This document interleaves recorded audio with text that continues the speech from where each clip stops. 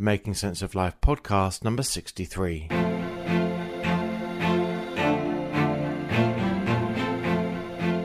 According to J.K. Rowling, life is difficult and complicated and beyond anyone's total control.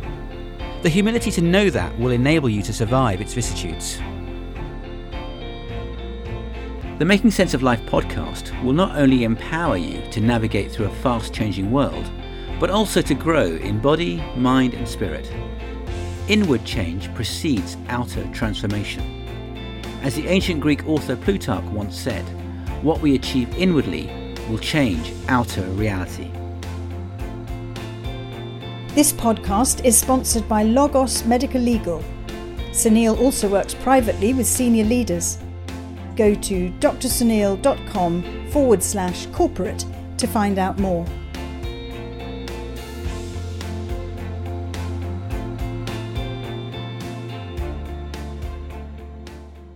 Hello and welcome to the Making Sense of Life podcast with me, Sunil Raheja. As we continue our conversation on a remarkable cookbook, I've got Amanda Clegg here with me. If you haven't listened to the last podcast, you'll know that Amanda has a passion for food and India and a charity called Asha that works in the slums of Delhi. And she's combined those three passions with a cookbook called Hope and Spice, Authentic Recipes and Stories of Transformation from the Slums of Delhi. And I was just saying to Amanda earlier on, Amanda, it's great to have you here. Yeah, thank you for having me. I was just saying, Amanda, you have the audacity of not being an Indian person, being a white English lady who has written a cookbook, an Indian cookbook. I know, I put my hands up to that, but my defence is that it's not my food, it's the food of the women of the slums. I'm merely the conduit. I'm merely the person that has gone in and watched them cook and then written down the recipes. But what's remarkable, and I would encourage you haven't listened to the last podcast on this, because it gives you a lot of the background as to how this idea came about in terms of seeing the remarkable transformation of these women and families living in slums in Delhi, where there is so much darkness, so much despair, so much to be despondent and negative about.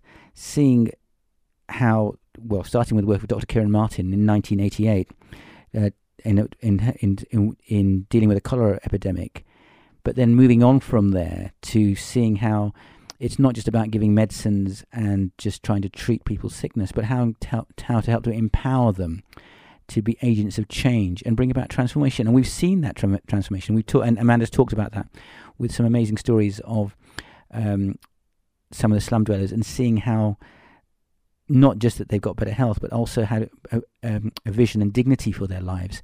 And we close with the story of a remarkable young man called Chandan, who was brought up in the slums and who is now doing, was it a master's, you said, at Imperial College? In pure mathematics. In pure mathematics. So it's a remarkable story. And from that, Amanda, you got this idea to write a cookbook, but a very different kind of cookbook. And we talked with Victoria Byrne, who to help you do that. And I feel particularly quite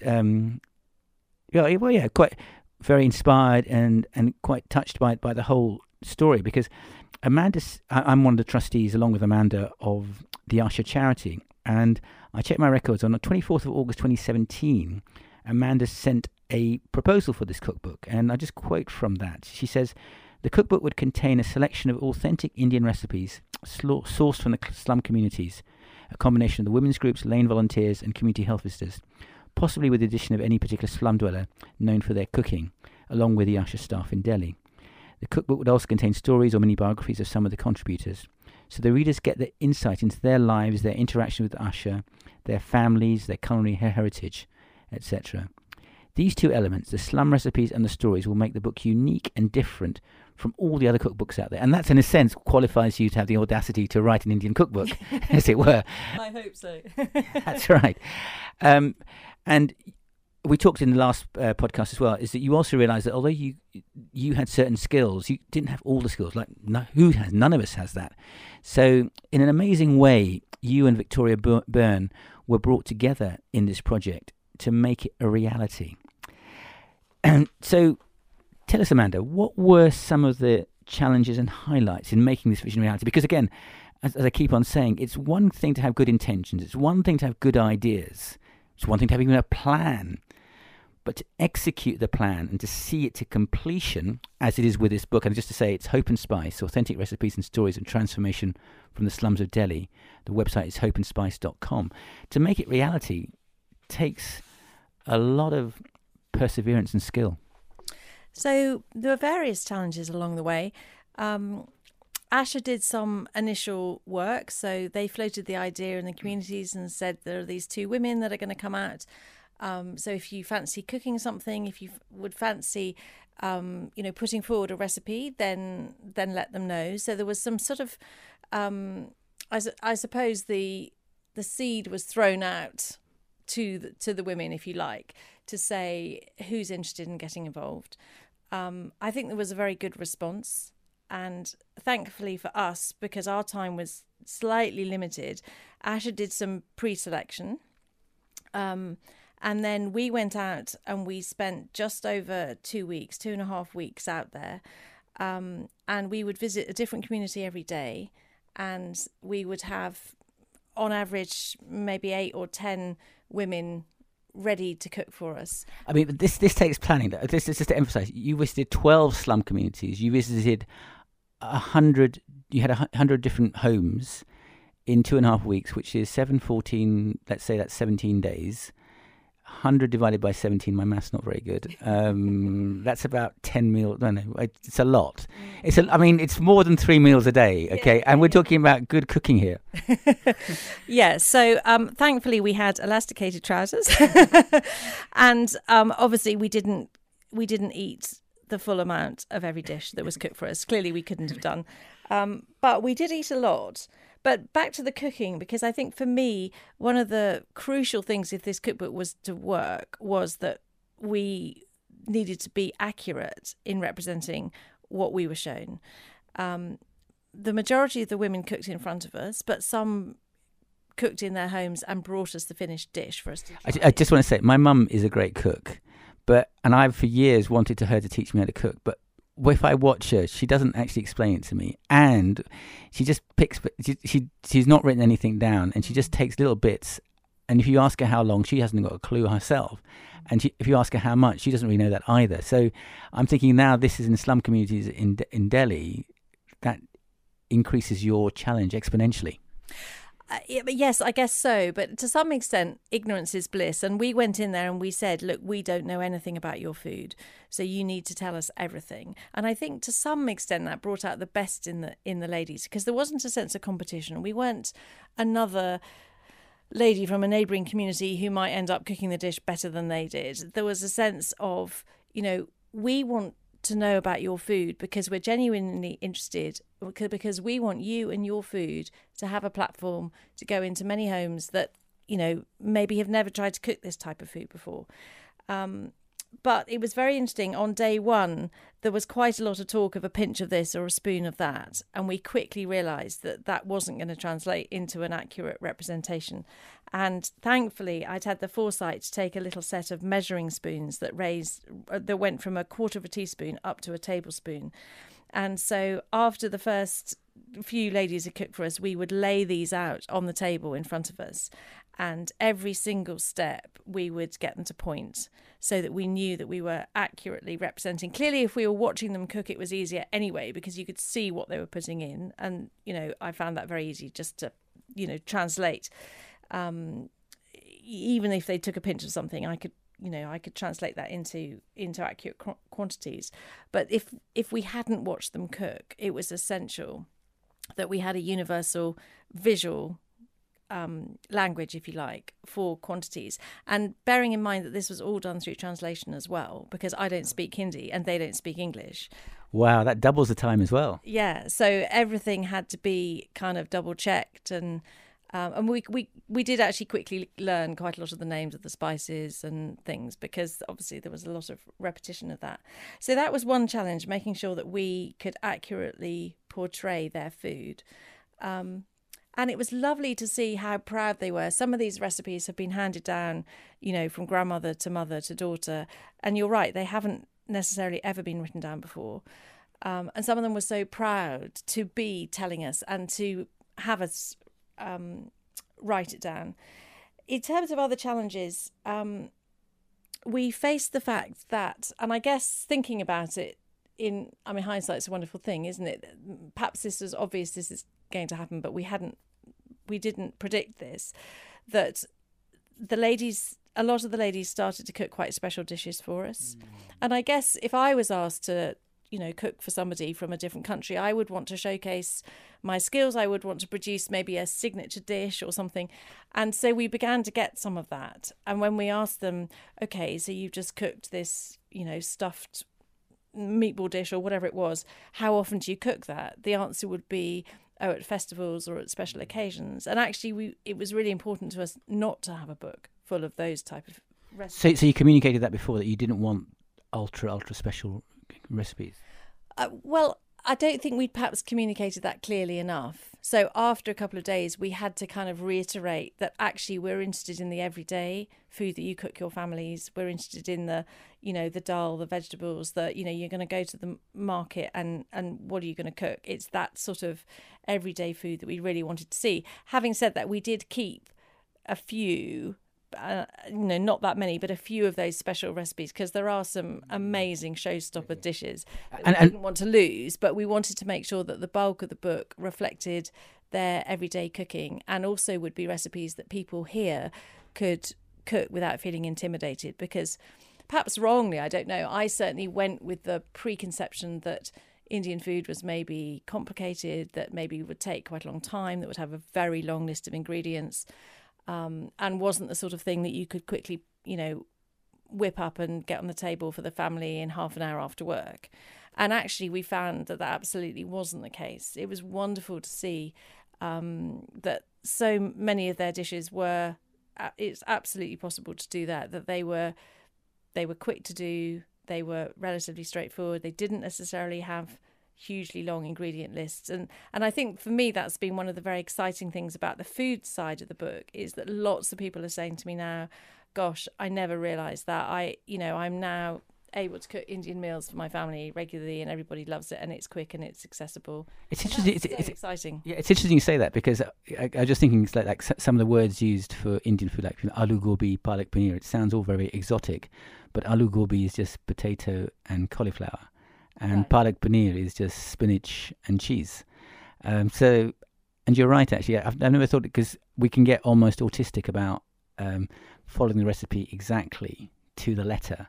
And what you're saying is that there's a lot of flexibility and room for creativity and improvisation.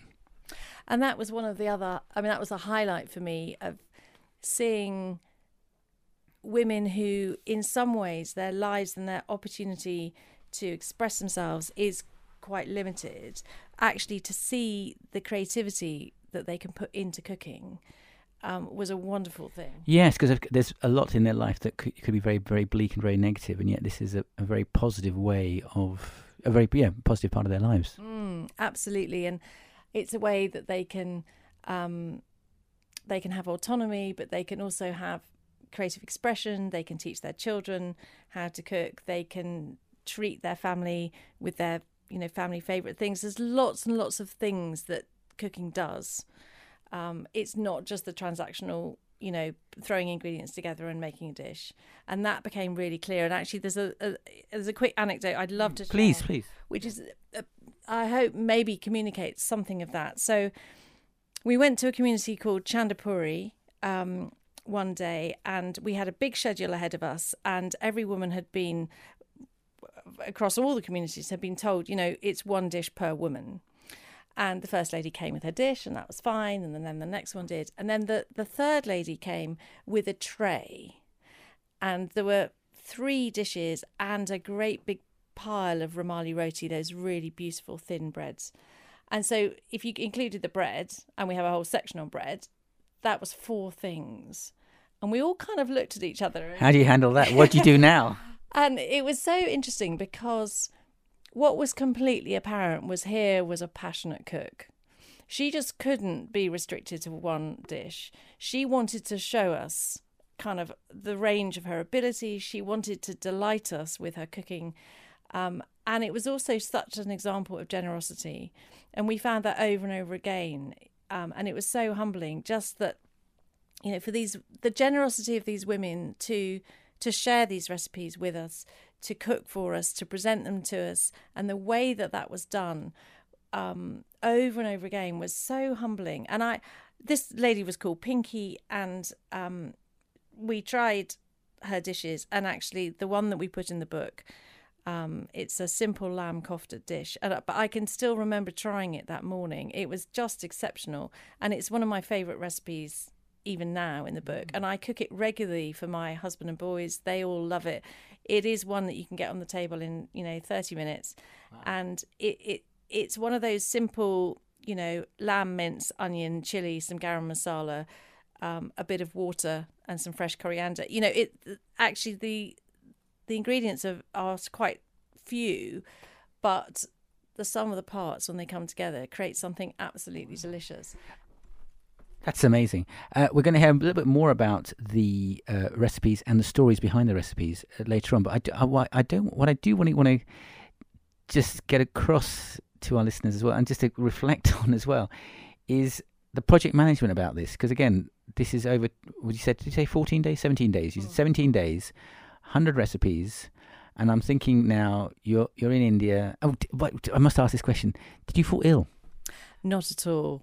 And it's quite funny, really, because when I take volunteer groups with me, prior to this project, I'd always been really like, you got to be so careful, never accept anything. If they offer you food, don't eat it, just say no. And, maybe we can have chai, but that's it.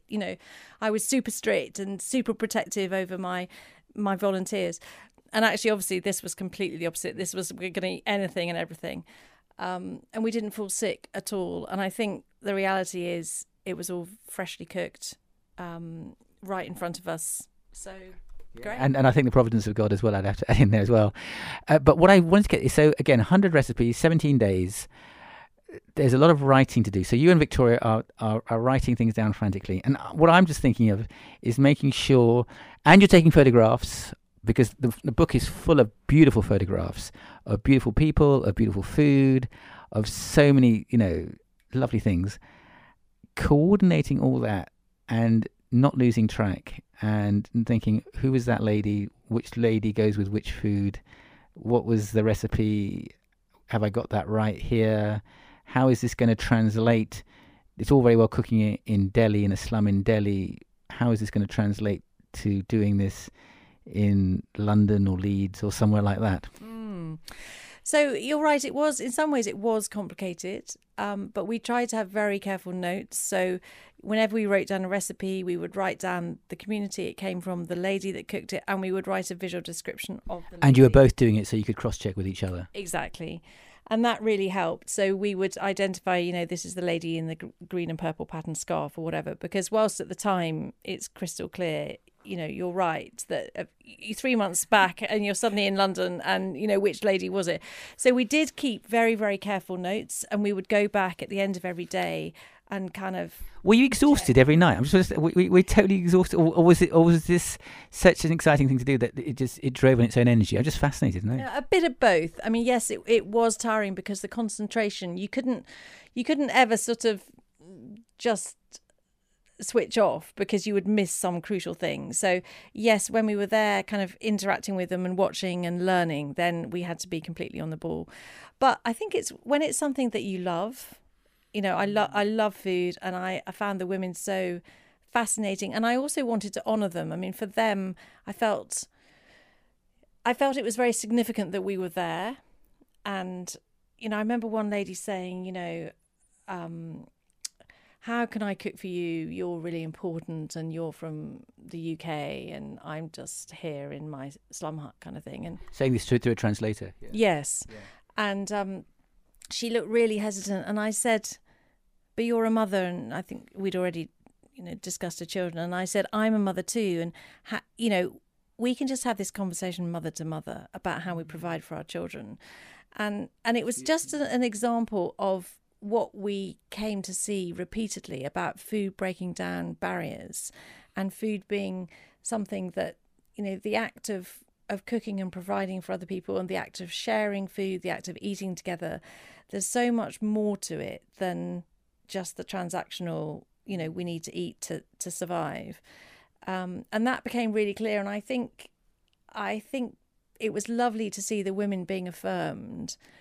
So we had to be, it was important to me to be present to make sure that we were able to really do that as well. I think what's beautiful about that is that these are slum women who, how can I put this, who always felt downtrodden, abused, of no worth, of no value, doing something, and I hope this doesn't sound wrong, but doing something for someone who they look up to in a completely different world to them, who's appreciating what they're doing, who's valuing what they're doing, who's taking lots of notes about what they're doing, but in a way that's actually very affirming. It's not patronizing, it's not being obsequious or anything like that, but it's actually, as you said, mother to mother, family to family, because regardless of who you are, that's what connects us as human beings, is that we come from families, maybe with all sorts of negativity associated with that, or positivity, depending on the family.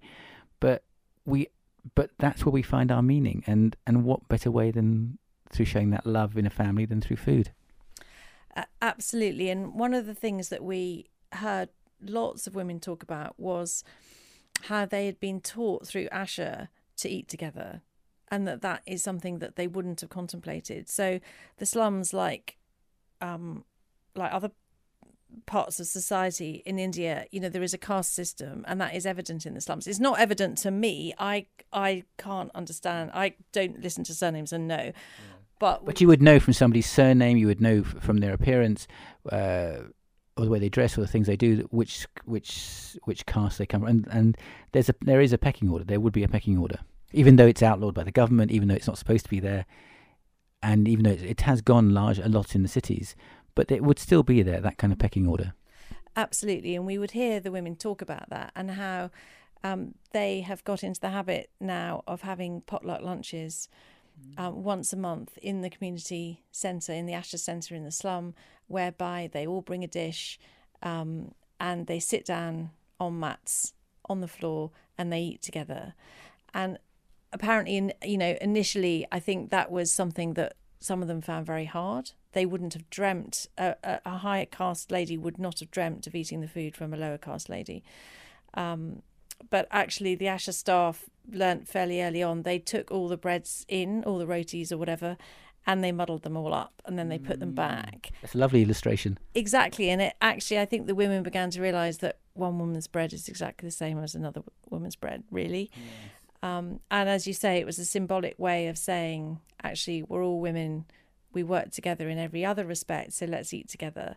And they have experienced that to be such a unifying thing, and a way that it has enabled them to put aside caste differences, religious differences, other differences that they might have, and just be there as a group of women.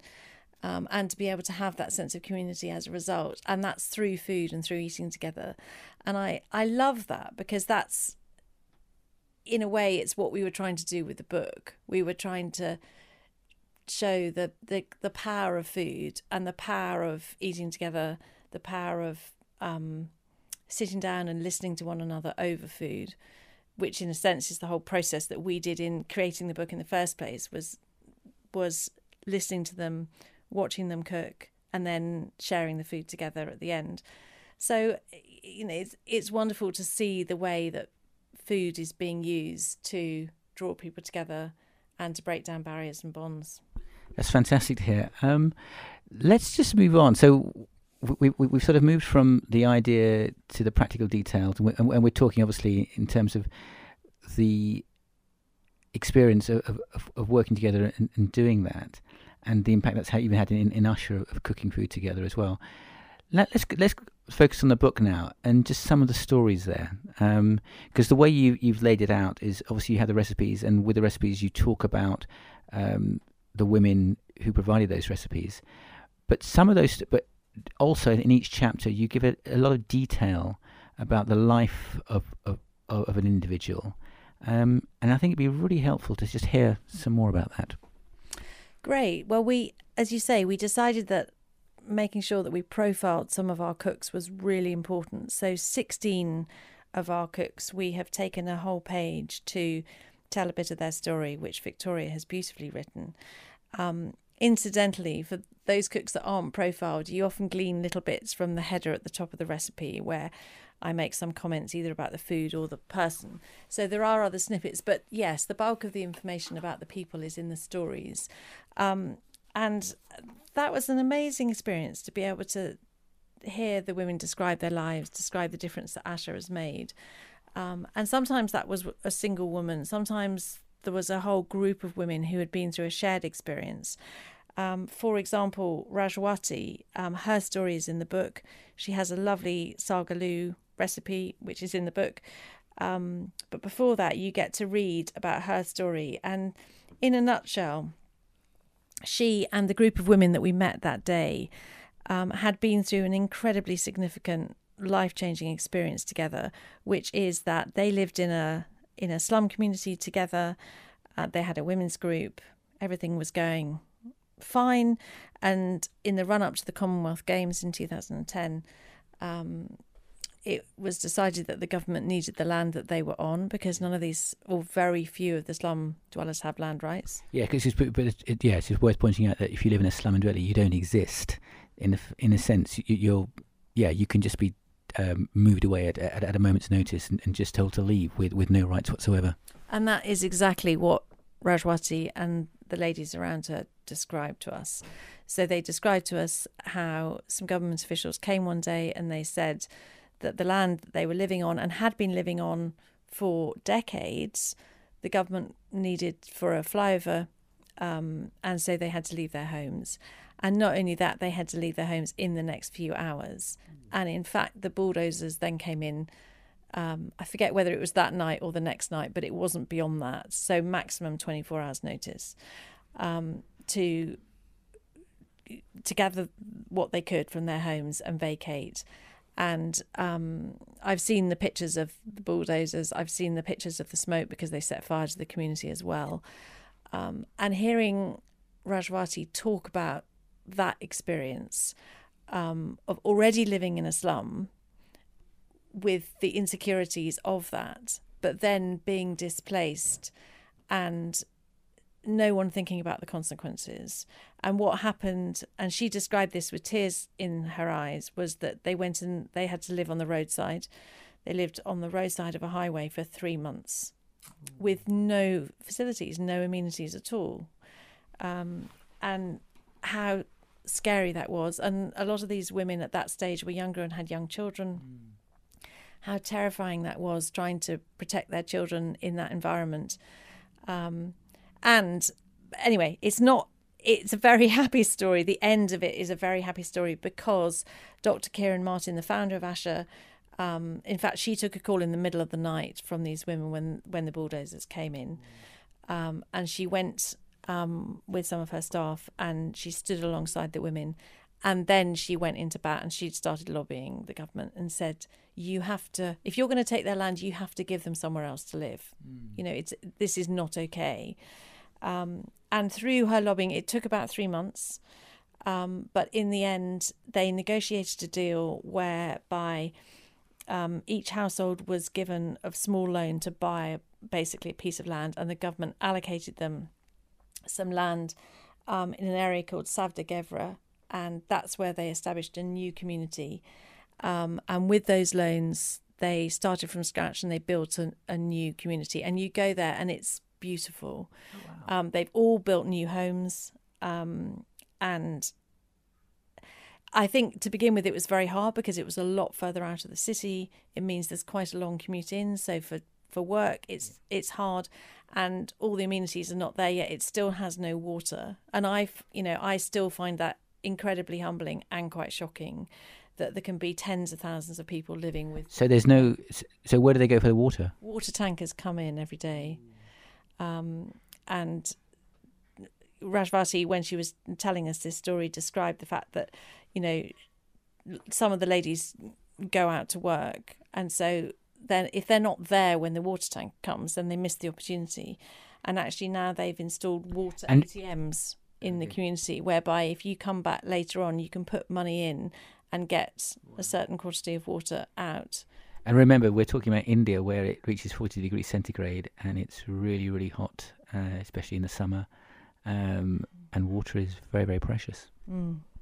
Absolutely. So it was just an amazing story of how challenging their environment could be, and how even the simple homes that they did have could be taken away from them almost overnight, but how they've rebuilt and they've regenerated themselves, and through kind of holding on to each other and working together as a cohesive group, they've managed to create a really vibrant, thriving community, which is fantastic to see. So, and there are many stories like that. That's a kind of collective community story. That was Gyanwati or Rajwati? Who that was? That's Rajwati. That's Rajwati. Yeah.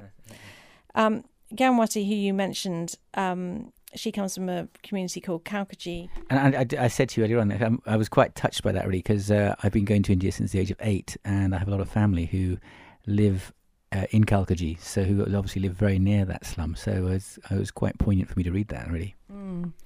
And I don't think I'll ever forget her telling us her story either. She arrived and we were introduced to her, and she's a quite imposing lady, a very strong looking lady, and a lady with a lot of experience written on her face, if you know what I mean. And she described to us how when she was young and when she was newly married, she didn't go out. She was uneducated. Again, her sphere was just really a domestic one within her small home. And she described the living conditions as being very difficult, with the usual problems of sanitation and lack of clean water, etc. And she had a small child. She and her husband had a little boy. And when he was 2, he got ill. And unfortunately, in the end, he became sufficiently poorly. He was taken to hospital and he died. And it transpired, she told us, that he died of dehydration. Just a simple lack of water. That was it. Absolutely.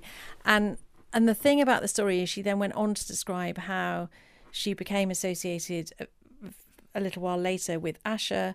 She became educated and she became trained as a community health volunteer, which meant she was one of these barefoot doctors that was helping other people in the community. And she said very proudly that she's made it her mission that no one in the community will suffer the same fate, that no one will lose a child through something as simple as that.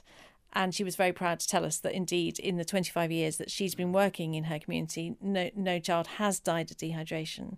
But you could also see the pain in her face as a mother, that, and in a sense the shame that she was sufficiently uneducated. She couldn't prevent her own child's death. No. Whereas what she knows now, if she knew then... If she knew then what she knows now. Yeah. She would have been able to. And I think that's something that she will take to the grave with her. But again, in some way, it's redeemed that. In some small way, it's redeemed that pain in the sense that she's been able to rescue other children from that same potential dehydration or other illness. Really, that's right. And she told us with enormous dignity about this, and with great pride, that she has been educated, that she has been empowered, and that she's been able to make a difference. And she clearly loves working for ASHA. And she said, it's not about the money. I don't do it for money, because actually ASHA, the community health volunteers, I think, do get a small contribution to their work. She said it's not about that. It's about making a difference in the community. It's about giving back. It's about, helping other women. And it was a very beautiful encounter, meeting her, really. And her pictures in the book, you can see. Yeah, I was just looking. It's on page 83, and then it's her dish is the palak. Is it the palak paneer on the other? Which was absolutely yummy. On the next page, yeah. Wow, that's lovely. Yeah. Anything else you want to add or comment? But thank you. That's beautiful. Not from the story side, but there were one or... do you want me to stick with the people for a minute, or can I go back to the food? It's your podcast. You go. So I guess I just wanted to say that for me, obviously you said earlier, you know, I'm not Indian. This is not my culinary heritage. One of the joys of this project was being able to see women repeatedly cook and to pick up some of the tricks and some of the sort of the things that make a world of difference. So, for example, you know, I come from a culinary heritage where you sweat onions quite lightly, you don't tend to get much colour on them, and then you move on. Yeah. So that's what English and French cooking, basically. Exactly. And, you know, we watched with our jaws, you know, practically on the floor as these onions got browner and browner and browner. Because you have to caramelise them, and so that they really so you get the flavour to its full extent. Exactly. And it's such a simple thing, but it made me realise, you know, I'd always wondered why my curries at home were, you know, okay, but not great. I began to realise that, you know, just that process, you know, if you do that right, then you're packing in flavour right from the very beginning. And so for me personally, there was a real joy in watching these women go about their craft, which to them was completely natural, and learning some of the things about making a masala or cooking onions properly, you know, was fantastic to see, because it made me realise that we could actually communicate some of that in the book. And so we've got a sort of tips and techniques section right at the beginning, which sets out some of those things about the use of chilies, about cooking onions, about making ginger garlic paste, which again goes into so many of the recipes, making a masala properly. So I think for me that was just a gift that I could take away and translate into my cooking, but also pass on to our readers. And also appreciate that the different styles of cooking, English, French and Indian, and doing diametrically opposite things, and yet getting great cooking whichever way you look at it. That's right. And I think the other thing that I realised was there is much more freedom and flexibility and creativity in Indian cooking than I ever thought before. I felt that you had to be very, you know, you had to stick to the absolute kind of letter of the ingredients, and that, you know, if it said a pinch of this or a quarter of a teaspoon of that. But actually, again, we often found women saying, you know, you'll find lots of people putting garam masala in, but I prefer not to. It doesn't suit my taste. But if you want to, go right ahead. You know, this sense of freedom, exactly. And again, back to that creativity, the sense of, you know, customizing it, doing it your way. And I think that's something else that we wanted to communicate in the book, that, you know, use the recipe as a starter for 10, particularly with things like chili levels. And then, you know, if you want to play around with it a bit, feel free, because they certainly do. And the other thing I loved to see was the fact that they cook seasonally, obviously. Yes, you can't go to Sainsbury's and get 24/7 or 360 all right through the year, or all the ingredients that you want. Exactly. So in the way that food is moving here, for us to be much more aware of where it's come from, to have fresh seasonal produce, that's what these women have been doing already for generations, actually. And so seeing, just appreciating the fact that it's fresh, that vegetables are often the star of the show, that I think I came back and I looked at our kind of meat and two veg, and sometimes, you know, it would be plain broccoli and plain carrots here, and I would think how horrified the woman would be, because you don't get a plain vegetable in India. It doesn't exist. I mean, it's something about the climate that means that has to happen. But it's a completely different way of looking at it. Yeah. So, you know, I've just loved that whole process of kind of education and myth busting the, you know, Indian food is unhealthy, it's complicated, it takes ages, you know, all of that is wrong. I mean, sometimes it can be some of those. But like any food can be. Yeah. But seeing the way that these women cooked, you know, it's quick, it's fresh, it's seasonal, it's tasty, it's inexpensive. Fantastic. Well, Amanda, thank you so much for opening this whole area. To me, I have to confess, I'm not really a cook, but it is a fascinating area. I certainly enjoy food, and I certainly enjoy my Indian food. But I think what's also fascinating is that we can look at this in so many levels. You just talked about the whole practical side of the cooking and different styles and culture, but also what's behind that in terms of the dignity giving to these women and these families living in these slum communities, and how we share a common bond with them in terms of we're all part of families, how we all want good food for our families as well, and to enjoy time together. And that doesn't take money or material, it takes the food, but you can do that anyway, in a slum or in a mansion or whatever. It's about the relationships that matter and count.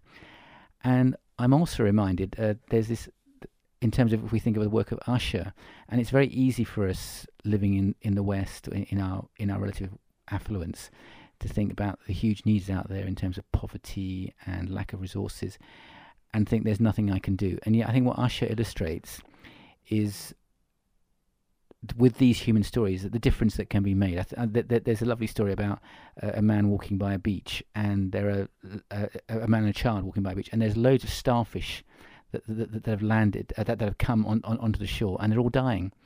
And the little child goes and he takes one of the starfish and he throws it back into the water, and the father who's with him, the older man who's with him, sort of says, what can you do? There are just so many of them. It's just impossible. There's no way you can make a difference to all these starfish. And the little boy, in his wisdom, says, well, he picks up one starfish and so says, I'm making a difference in this starfish's life, and throws it back in the sea again. And in many ways, that's what Usher shows. And again, going back to Kieran Martin and the work of Usher, is they've worked in the lives of individuals to make difference for those people. Yes, there's still millions of people in slums. Yes, there's still big issues of poverty, but you can make a difference, and to do that in a way that is not, as it were, patronizing, not in a way that is just trying to just do good to make me feel good.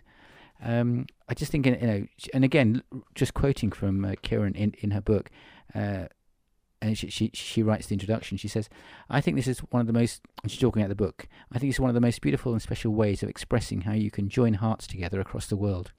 This is a unique way that people from the slums can bring their recipes and share their food with people from all over the world. Imagine the joy they feel knowing others are cooking their food in their kitchen far, far away. They're so excited because this is not something that has ever happened before. And again, this is, Amanda, again, thank you for what a remarkable book again, and for having the audacity to write an Indian cookbook, not being an Indian.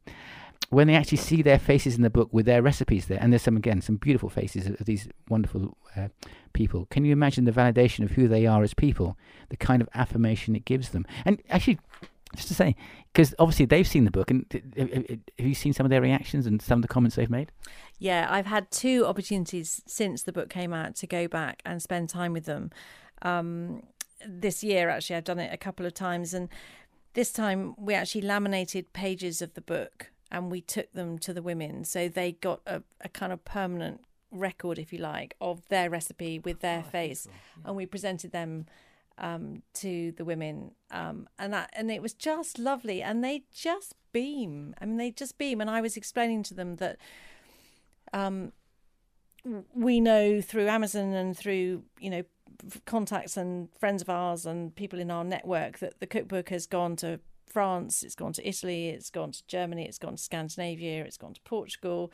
The American edition has just launched, and some books have just gone out to Australia. So, their food really is going all around the world, and their faces and their recipes. And I think that is just such a beautiful thing, because it's giving these women affirmation, it's validating them, it's showing them that they matter, that they're not invisible, that they have a voice, that their food is beautiful, and it's just lovely. And yeah, it's just been such a privilege to be able to take the book back and show them, and see their smiles and their laughter. Sometimes they just burst out laughing. They can't quite believe it, actually. Who could have imagined it? Yes. Yeah. Thank you, Amanda, again, so much. I mean, I'm going to close with, again, a quote from Kieran at the beginning of the book, and she says, and this is to you, Alison, I feel that it's going to be such a blessing to you, the reader, as well, because you join your heart, and you've illustrated that to us, Amanda, with somebody, she's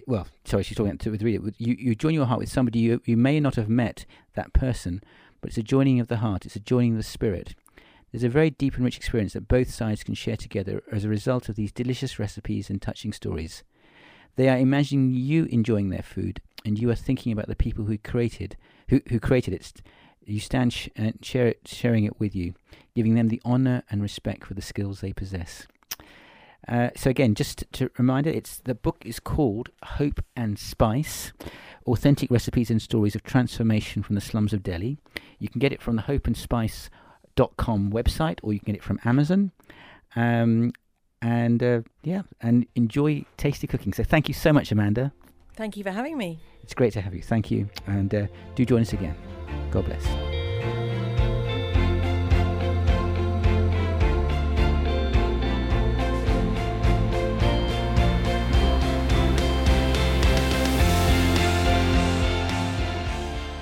If you've enjoyed today's conversation, you can get all the show notes for this episode from drsunil.com. And could you do us a favour? Head over to iTunes to rate the programme. This is by far the best way to get this content into the hands of those who need it most. Also, do you think about who you could pass details of the podcast on to? Don't forget to check out the blog for more great content. That's drsunil.com, helping you to make sense of life in a challenging and complex world. Until next time, goodbye for now.